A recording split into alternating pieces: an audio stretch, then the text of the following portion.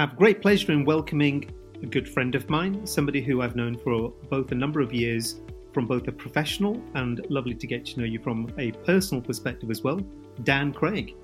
Dan, hi, how are you today? Hello, I'm good, thanks. It's nice to be on the other end of a podcast. I remember I tried to set up a little tiny health podcast a while back, which remained very tiny, but it was good fun. But I've never been on the other end, the other seat, as it were. So I'm good. I'm excited. Thanks for having me. Thanks for having me on. Yeah. Yeah, wonderful. Well, Dan, I know I have to really be careful and behave myself. I've got my best behavior here, speaking to somebody who does know how to podcast properly. Oh, I geez. think we're just bumbling our way through this, but we're having great fun. You know, just as a quick introduction to yourself, how would you introduce yourself? It's a great question. It's the "who are you" question, isn't it? As opposed to "what do you do?" Well, I suppose professionally, I've been, working in health and well-being for around about 13 years. We've been connected before, professionally, as you mentioned, at places like AXA Health and most recently a company called Champion Health I worked for as well. So very much in this kind of corporate health and well-being space, but with an early grounding, I suppose, in, exercise sciences, metabolic sciences at university, up to a PhD level, although I never actually completed my PhD, I hasten to add. Decided that, 7-8 hours a day in a dark room looking at microscope slides all by myself just wasn't going to cut it. I couldn't do that for another 2 years. So decided to leave that, and here we are today. But that's a little bit, I suppose, about my background, yeah. And really my mission, I suppose, personally speaking, has always been to make, to support people that need or want to make changes to their health and well-being in any domain. It doesn't necessarily, it's kind of landed in the workplace because, there's not many better domains. I don't think there's, unless you're very fortunate, you're going to capture a lot of people in the workplace. And of course, there's lots that goes with that in terms of challenges, but I've always wanted, just simply speaking, to utilize any of the skills that I've got or acquired, over the years to really help people experience those transformations in health long term. And that's it. Yeah, that's my simple mission. Yeah, it sounds a good mission, and I think it's a nice mission, and I guess it feels very purpose driven. I think there's been a massive pop up of health and well-being solutions, especially during and post pandemic, and it feels like it's my bugbear really is that too many things getting pushed to employee assistance programs rather than getting to the actual core of what's going on in that organization. Have you got the same bugbear? I've got that bugbear. I've got, a number of other bugbears that I could talk about. I think there's, I think generally speaking, particularly in the last couple of years, we've moved health and well-being, which we use interchangeably, by the way, often to not a great outcome sometimes, but we've moved it very much towards a very generalist kind of a topic where everyone is sort of an expert. Everyone has their say, of course, and but it's very difficult to navigate that field in a kind of robust, insight-led. We talk about data a lot still, but I think we've moved away a lot from a kind of more empirical view of it and much more into, I don't know, a kind of transient, hot topic thing that, comes in waves. We ride the waves of whatever it might be at that time, and then we move away from that conversation, and we don't really see much of an impact long term, which is a real shame. So trying to reintroduce that is really difficult, but I think very very empowering, as a mission. Yeah. I think like one thing that really stands out to me, tied to what I just said, is that you get now people like social media influencers, maybe who've got a decent following, and they're talking about their own mental health and well-being and almost using it to advise other people about what to do. And I think personally, I think it's just a dangerous route to start going down because you're there as a person, you've got people that are following you, and then you're offering them advice, and I just think that people are easily influenced these days, and it's not necessarily science backed, and that I think that's a dangerous route. guess more of a comment than a question to you, but yeah, I guess if you had the same experiences, knowing your background and your Yeah. qualifications, I guess you feel that at times as well. Yeah, well, 100%. I think the difficulty lies in how do you tell a really engaging story. If you've got people who have got a lot of lived experience of, let's just say, mental health, because I think those conversations have really dominated the last couple of years. But you might have, I don't know, you see Prince Harry on the TV or something talking about mental health difficulties and everything, and it comes across as really inspiring because it is inspiring, right? People are talking about it, and that's great. I find it much more difficult to tell as opposed to just a lived experience, to bring in more of a clinical element in terms of what do we understand really works in terms of insights, and taking research and making it really accessible and impactful. That's more of a difficult story to tell, just in the sense that it's more difficult often to connect with. It doesn't have maybe as much of an emotional rooting, as somebody's story that they've journeyed through hardship and whatever it might be.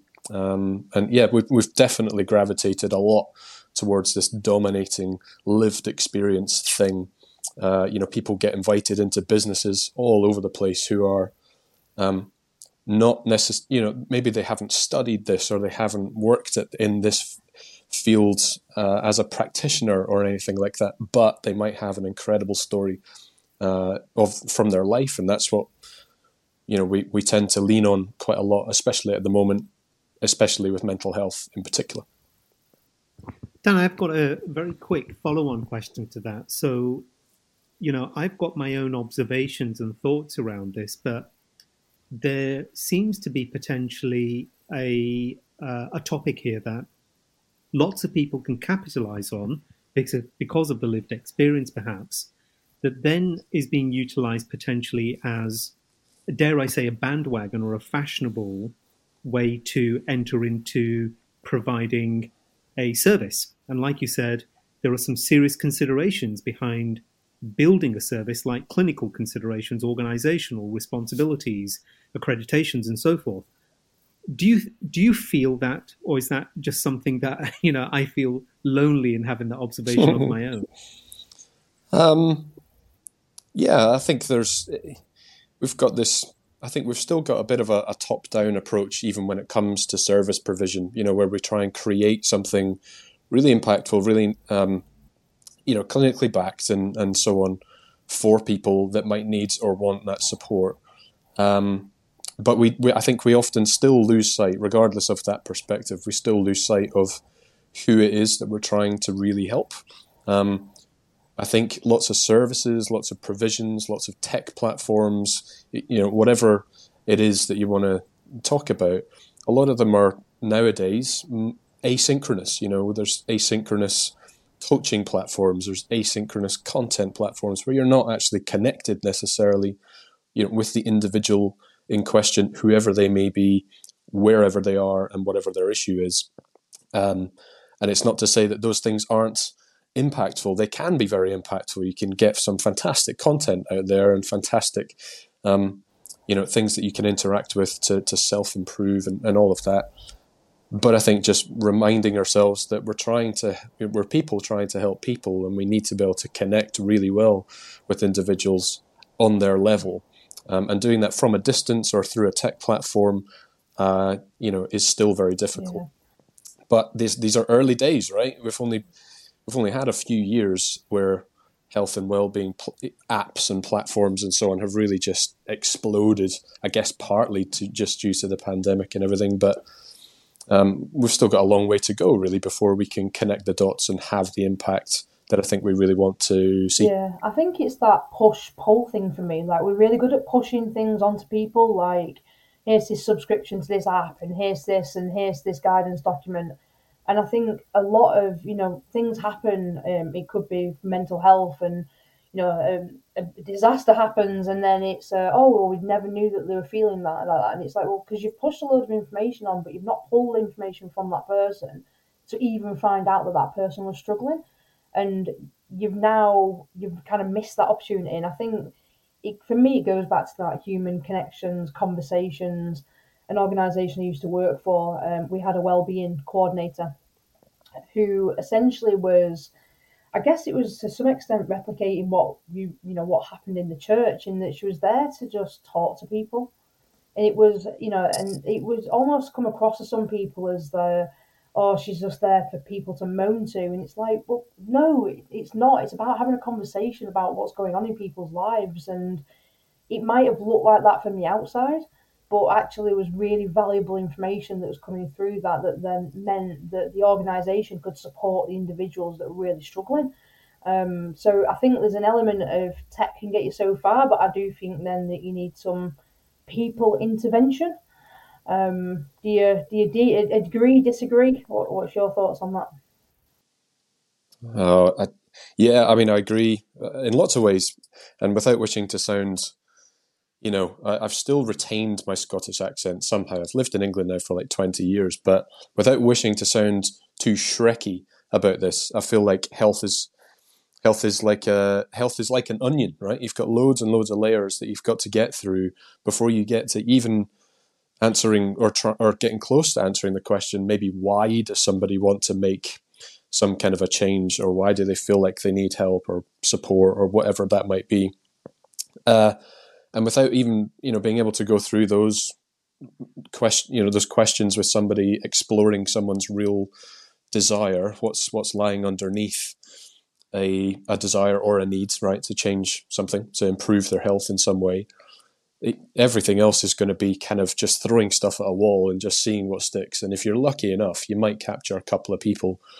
And then you introduce a kind of, again, an asynchronous platform within an organization of thousands of individuals. I mean, the impact is inevitably going to be minimal, I think, at that point. And you can demonstrate engagement and all of that in all kinds of ways. And there's lots of companies out there that, really thrive off of telling people how well engaged their platforms are and all of that. But actually, the end product isn't any different. People don't make massive changes, and we don't see the societal shift towards better health and all of that. So this is just a hugely complex topic in general. Having said that, I think that personally speaking, where I've seen the most impact or the biggest change, even though it might only be on a small micro level, is where you've got fantastic interactions between people. And that doesn't have to be a health professional. It can just be human to human interaction, but with an understanding of maybe what people need and how you can kind of help people to get the best out of themselves and so on. And that's a bit of a step away from a clinical service provision and all of that. But actually, that's where we see that's where I see a lot of the amazing changes. So, but it's a difficult one to convince people on and try and get more people on that bandwagon, Ali, as you called it. So my own little bandwagon. Yeah, I think like the whole thing around the role of the leader in all of this, because a good leader would be able to have a conversation with someone that they manage and be able to not just pick up on them signs that someone's struggling, but then be able to have the vulnerability and the guts to have the conversation, as much as it's going to be a hard conversation, maybe, of saying how you're feeling and being ready for the answer that might come.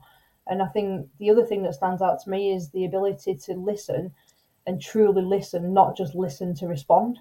And I think that's one of my biggest bugbears with leaders is they listen and then they go into fix mode. And actually, sometimes your team members are not talking to you because they need you to do something. They're talking to you because they trust you.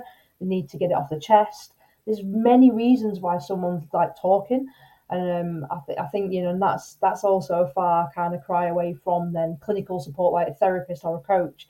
But there's definitely a layer in there before we start saying, oh yeah, you're freaking out and here's the EAP number, and you're like, no, that's not the next step here.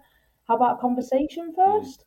And it's it drives me a little bit to insanity. So, but I'll Well, I remember thinking several years back. In fact, Ali, I may well have shared this concern with you once upon a time in a working capacity, where this was kind of just on the brink of when mental health was starting to really explode and capture people's imagination, become super popular in conversations. Back then, which I would say was maybe 5 or 6 years ago, something like that. I had a real concern at that time where you could see this happening, right? More people. Simone, you mentioned leaders, how to talk about mental health, this idea of talking about mental well-being being, transformative, and is not a cure-all for problems, but something that's really good to do. I always just had in the back of my head, and it's, I think, been validated over the last year, 18 months, 2 years. Okay, so what next, right? So if you're having a conversation, let's say someone has mustered up the courage to share something that they're feeling, even it doesn't have to be a mental health crisis situation, but it could just be a difficulty of any sort. What then? We're going to lift a lid on an issue here societally. Everyone's going to start talking about it because we're telling people that talking is really good and therapeutic and all of that. But if it's not being met, if the connection isn't being made in both directions, actually it can be really destructive to the process. We're talking, you don't want people to feel palmed off. You don't want people to feel unheard or unvalidated. And even the smallest little kind of one-to-one interactions, a little break in body language, a little break in eye contact can be enough for somebody who's really struggling to suddenly retreat way back into themselves and think, this hasn't worked for me, and it's a lost, that's not the outcome that we want to have. So Ali, I remember saying, we're going to lift this lid. Nobody's going to know what to do with all of these issues that are going to start to come out. And I think we're still in that issue at the moment, whereby we're still the conversations of how to talk about mental health, how leaders can adopt better behaviors, how they can walk the walk as much as they talk it.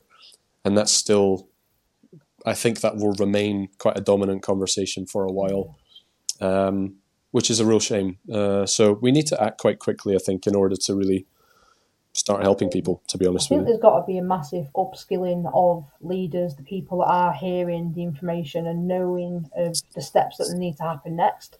And I don't think it's just a mental health kind of thing here either. It's the amount of people that are now speaking about the menopause in the workplace, thanks to things like Davina McCall.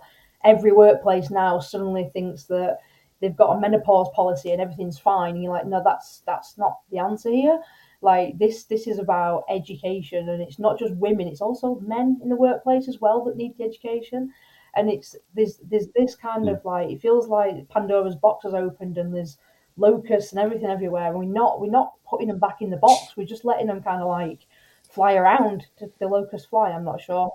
But they're all like flying around, and it's like, oh, actually, we need to get to the bottom of this of how do we control the locusts and get them back in the box, but in a neatly stacked format that I always think like therapy is like a filing cabinet, and your files fly out of your filing cabinet, and by the time you've finished in therapy, they're all in A to Z, alphabetical order, and you know that thing there is there, and it's for that reason. And I think the stuff that's happening in the workplace at the moment feels very similar to this, in that there's just lots of things flying around and nobody really knows how to get to the bottom of it, or to connect the dots.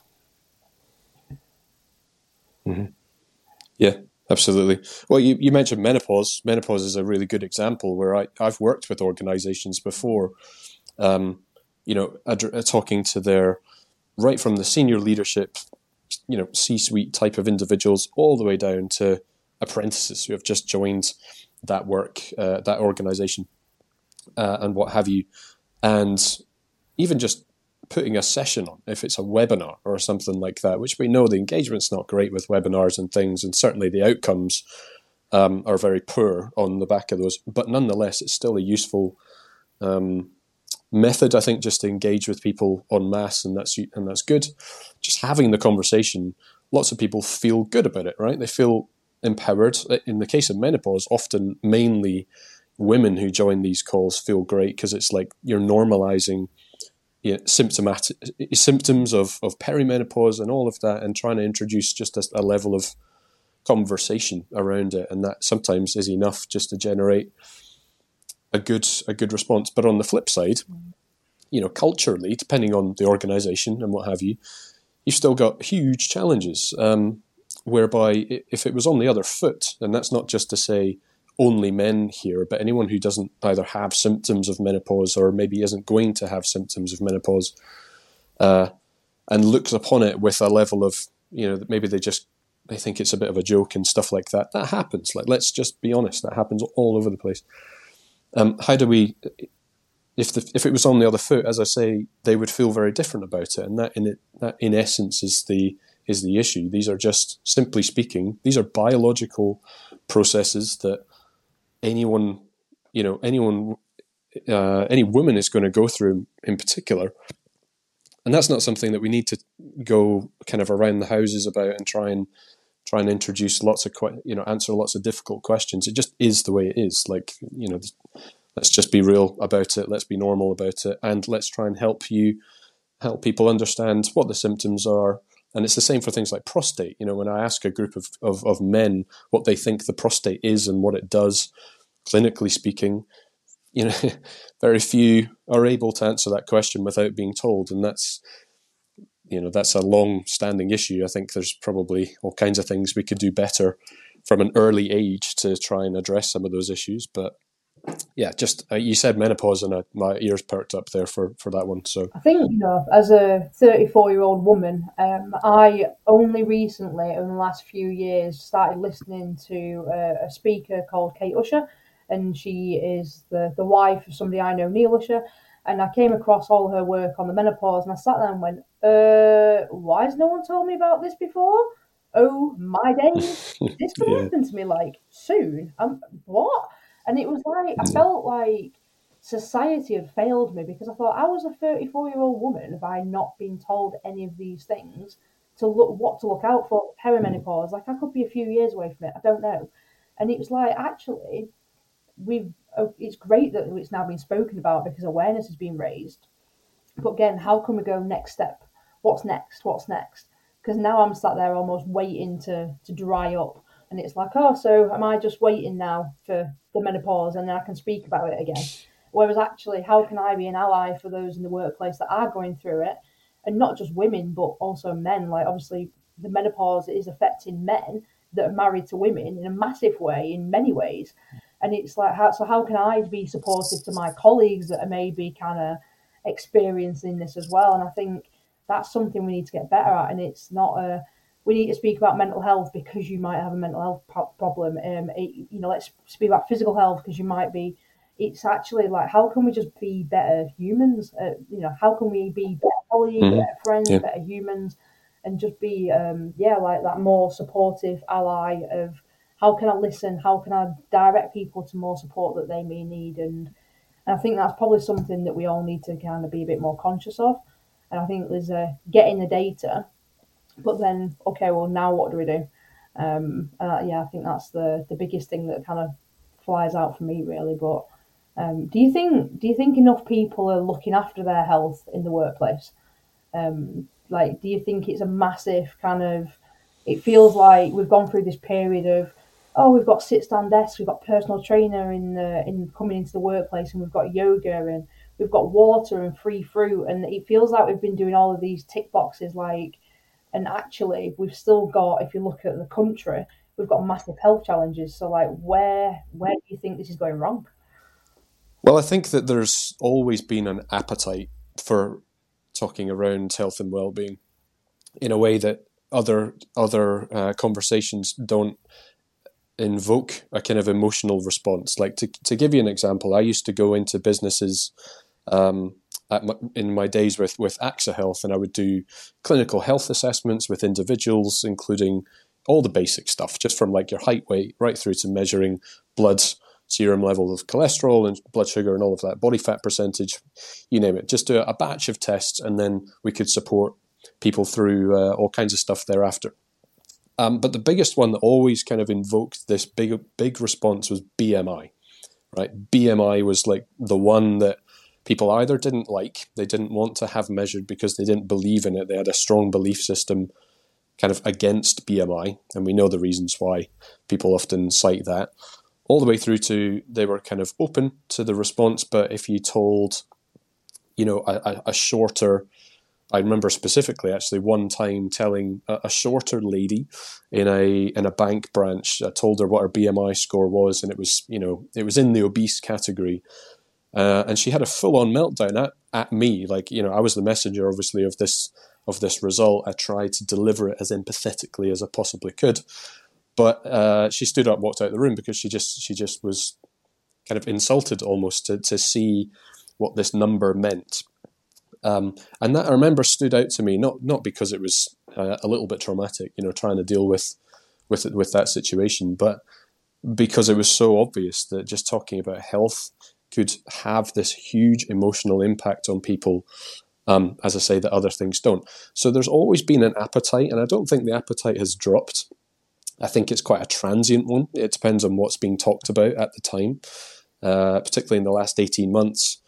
I could go into, or I could speak to any of my contacts in organizations that we were partnered with and say, we've got this fantastic session, we've got a great partnership on menopause or women's health, and that would just get snapped up, right? Because it's just in the top of everyone's minds.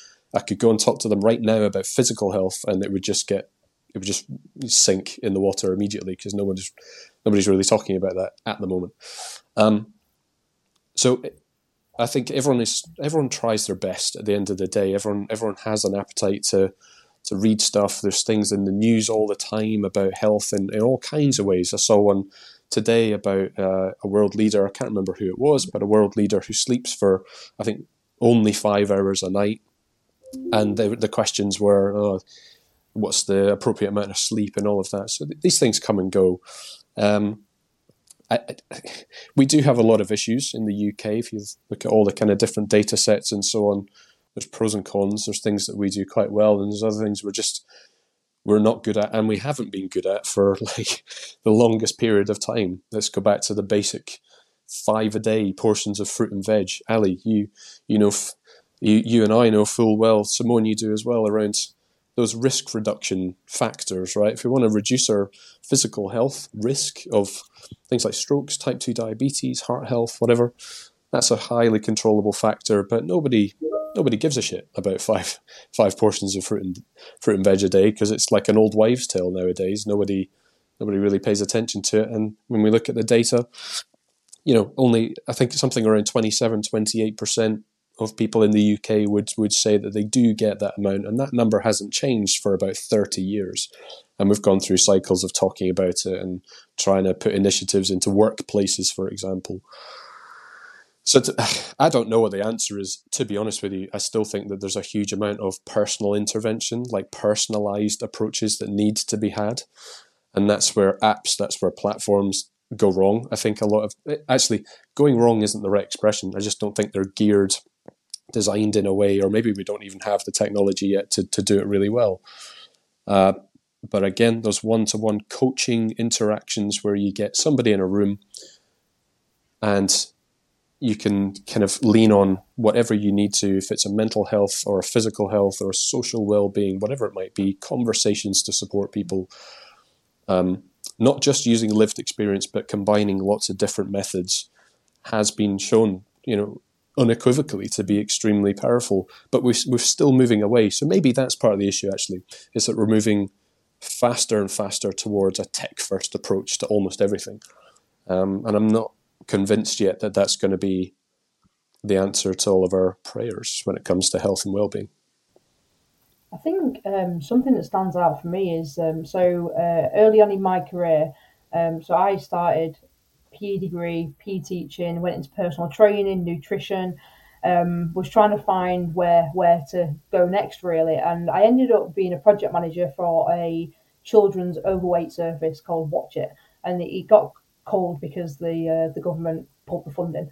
But I was a project manager there for a few years. And one thing that stood out to me was we was trying to change behaviours, but there was massive societal issues at the heart of it. So could a lower socioeconomic family afford 5 pieces of fruit and veg a day, or is it easier, cheaper to go and do Findus crispy pancakes or any other brand, and basically like feed the kids that instead. And it was this like pattern that kept happening was we know that we need to do it, but there's all these things in the way that are stopping us doing it. And I think I'm brought up on a council estate in the north. I was definitely brought up on this habit of after your meal you would have a dessert. It was only when I got to an adult and was like, I can't do that every day because it means I'm going to have to do extra exercise because that's really not good. And it's like getting you almost retraining it is that there's nothing wrong with having a dessert, but definitely not every day. And me and Ali, every time we go and we'll meet up and we'll have some food, and it's like Ali's Baskin Robbins is an absolute good for it. And it's like, at least Baskin Robbins, and then it's like, well, we'll go for a walk while we eat this. And again, it's like, well, we know it's getting into them healthy habits, isn't it? And I think it's easier said than done, and everyone's got their own challenges. But I think what is really at the heart of a lot of the challenges is shame. I think people don't want to often hear the hard things because they almost feel this shame and like they're a bad person and they can't detach an unhealthy habit away from who they are or what they are. And I think there's a lot of stuff that just becomes internalized. And I think that's a massive challenge for everybody and for society and in general. Like, yeah, it's an interesting one. Definitely not got the answers at the moment, but hopefully at some point we will. As a world, we'll have the answers. I don't know. Yeah, absolutely. Well, we keep fighting the good fight, right? We try and make these things as fun, as appealing, as engaging as we can, and that is the hope that we hold. That whether it be a nutritional intervention like the one you've just mentioned, all the way to a mental health issue for somebody in a workplace, wherever, on whatever that issue is. One thing remains consistent, and I think this is quite important and something that I try to live by in terms of all my interactions professionally, as much as anything, is that, as human beings, we all share some very similar needs, right? From a psychological perspective, we all need to feel like we've got autonomy, we need connectedness, and we need competence.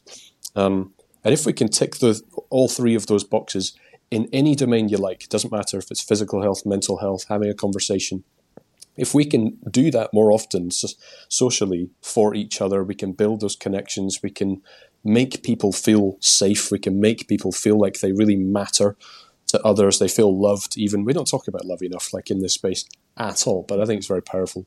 And also telling people, particularly in a work context, actually, they're really good at what they do. That level of competence and reaffirming positives constantly, as much as we're trying to support people make changes if they need to. We lose sight of that quite often. So for me, that's really valuable, is to remember that personally, but also when we're helping others, is if we can fulfill those three kind of basic psychological needs, we're doing pretty well, I think, across the board. Unfortunately, that too often is not the case, particularly in the workplace, as we well know. So that's a big challenge.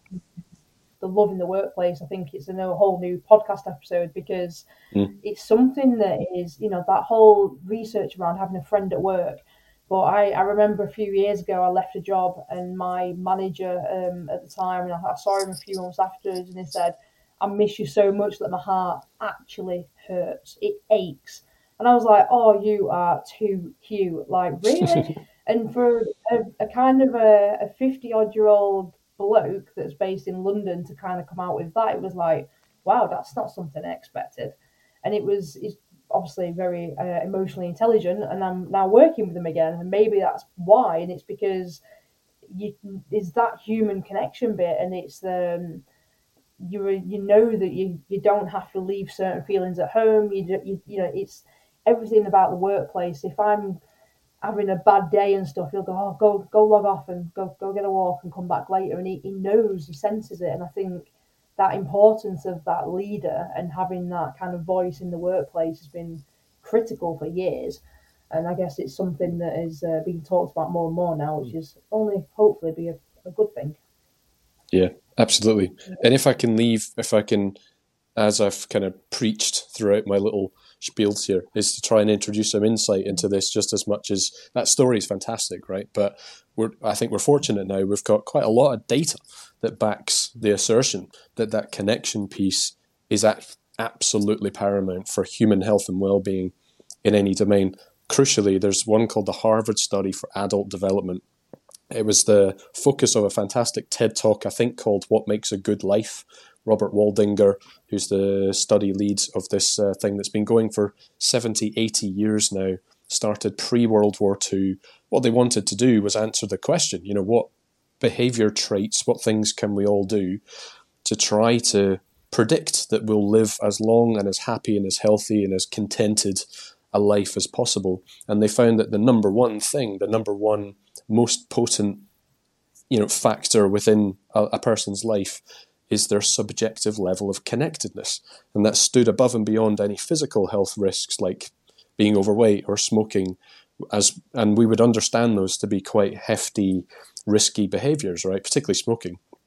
But actually this level of connectedness between our peers, our loved ones, our family, our friends, even our colleagues, that was the thing, and continues to be the thing for subsequent studies that appears to be the most powerful tool at our disposal, right? So just continuing to bang that drum, share all the love you can with anyone that you're connected to. That's going to be a great, a good way forward when we're thinking about long-term health and well-being into the future. I was reading something this morning, which was an article, and it was about how hybrid working is not to blame for the amount of loneliness in the workplace at the moment, because there's been this whole thing around our hybrid and people working from home. And yes, during a pandemic, it was lonely for some, but now now we're on the other side, hopefully, of this. There's now research obviously being undertaken by academics that is actually, where's this loneliness feeling coming from? Because we can't blame hybrid working. It's much bigger than that as a society. Libraries have closed, leisure centres have closed, pubs have closed. Like, as a society, we're not as connected as we once were. And there we have it. There's the science to prove that love, connectedness, they all interlink and they help make you happy and they keep you healthy as well. Dan, want to thank you so much. There's a lot of great detail, advice, passion that comes in your voice. So thanks for joining us once again.